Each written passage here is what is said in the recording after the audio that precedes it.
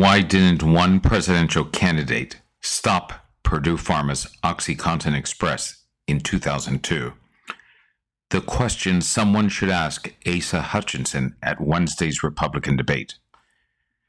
The discussions at Wednesday's Republican presidential debate in Milwaukee will largely be about the absent Donald Trump and subjects important to Republican primary voters. Opinion polls list one of the top issues as the lethal opioid crisis, especially that fentanyl is now the number one killer of Americans and is pouring over the southern border. The fentanyl epidemic, however, might not have existed if the groundwork had not been set with Purdue Pharma's blockbuster opioid painkiller, OxyContin, and the lethal opioid crisis it triggered. Asa Hutchinson is the only candidate who once had a chance early on to possibly stop the opioid crisis in its tracks, and he did not. I hope one of the Fox debate hosts or his fellow contenders will finally confront him about that missed opportunity. I reported the background to this in my book, Pharma. For those not familiar with it, in December 2001, Asa Hutchinson was the head of the DEA. The drug agency had just begun to focus on the problem of OxyContin being diverted to the black market. There were reports of rising abuse and overdose deaths. The DEA's point person was Laura Nagel, a 22-year veteran who was the second in charge of the Office of Diversion Control. The Edie character, played by Uzi Aduba in Netflix's Painkiller, is loosely based on Nagel. Nagel was convinced that Purdue Pharma was not doing nearly enough to stop OxyContin reaching the black market. Purdue could not account for batches of pills made at a manufacturing plant in Totowa, New Jersey. In April 2002, Nagel and some of her DEA team met with Richard Sackler, as well as Purdue's chief financial officer, its general counsel, and the company's medical director. Nagel presented evidence that abuse of OxyContin had spiraled since the drug had gone on sale in 1996. At one stage, Nagel told Richard Sackler, "People are dying. Do you understand that?" That meeting ended in a stalemate. Later that month, Nagel again met with Purdue executives and this time was joined by Deborah Lederman, the FDA's director for controlled substances in the Center for Drug Evaluation and Research. Nagel hoped the FDA would use its authority as the nation's drug regulator to restrict how OxyContin was dispensed. The FDA had previously done that for barbiturates, amphetamines, and benzodiazepines. The diversion of each of those had led to widespread drug abuse. Lederman had no interest, however, in recommending that the FDA put any restrictions on OxyContin prescriptions.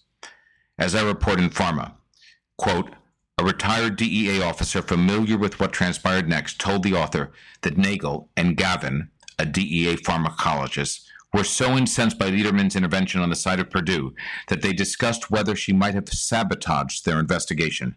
They had no evidence of any wrongdoing and did not think she was in Purdue's pocket. Instead, they wondered if it was Lederman's way of pushing back against the DEA for overreaching its authority by seeking prescription restrictions. A month later, the Sackler family hired America's mayor to represent Purdue Pharma. Rudy Giuliani had opened Giuliani Partners, a consulting firm, only a few months earlier. He was riding high from his 2 terms as New York's mayor. It was only months after he was widely praised for his calm leadership after the 9/11 terror attacks. Time had named him Man of the Year, and Britain's Queen Elizabeth had given him an honorary knighthood. As a former United States attorney for the prestigious Southern District of New York, Giuliani offered high-level access and influence. He was friendly with many top-ranking Justice Department officials. As for Asa Hutchinson, the Drug Enforcement Administration director, the duo had known each other for 20 years. Maybe, thought the Sacklers, Giuliani might find a way to put a check on an investigation opened recently by a West Virginia U.S. attorney. And, Purdue told him, it wanted him to extinguish the brewing DEA firestorm in Washington. Purdue Pharma was the ex-mayor's first major client. While the fee agreement remains a secret, since both Purdue and Giuliani Partners refused to disclose it, litigation documents produced later by Purdue reveal it was paying about $3 million a month to its team of high-powered attorneys. It could certainly afford it. OxyContin was bringing in $30 million a week, about 90% of the Purdue's profits. When Laura Nagel heard the news about Giuliani's retainer, my reaction was that they went around me. They went and got Rudy. They thought they were buying access and insight into how to manage things politically. Giuliani assigned New York's former police commissioner, Bernard Kerik, who had joined Giuliani Partners to conduct a security appraisal of the New Jersey manufacturing plant where unaccounted for Oxy had attracted Nagel's attention. Giuliani sent an August meeting with the DEA. The mayor and I met with Asa Hutchinson, the director of the DEA, his staff, and people from Purdue, General Counsel Udell, Carrick told New York Magazine.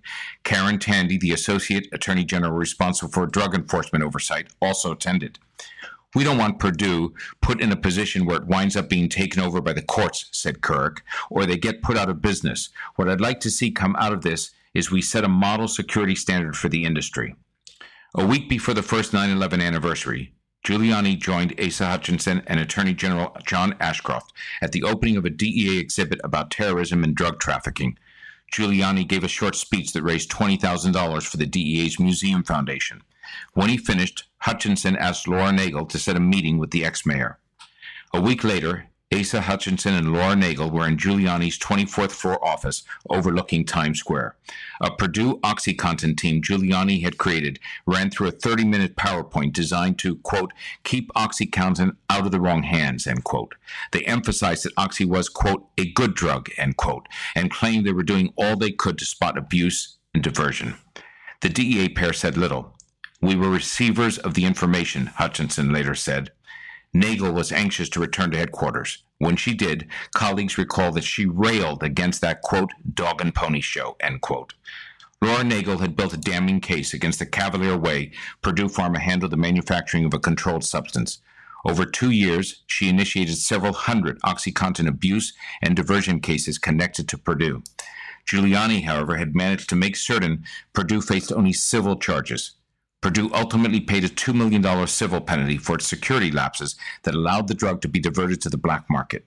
By then, OxyContin sales were up 20-fold since its 1996 introduction. It was on its way to $2 billion in annual sales. $2 million was not an insignificant amount, but it was, as one Purdue executive boasted, less than a day's OxyContin revenue. Why didn't Asa Hutchinson listen to Laura Nagel and use the DEA's full enforcement power against Purdue and Oxy? It is a question never satisfactorily answered by Hutchinson or Giuliani. Maybe Wednesday, somebody can finally put Hutchinson on the spot and get an answer in front of millions of viewers on live television. It's about time.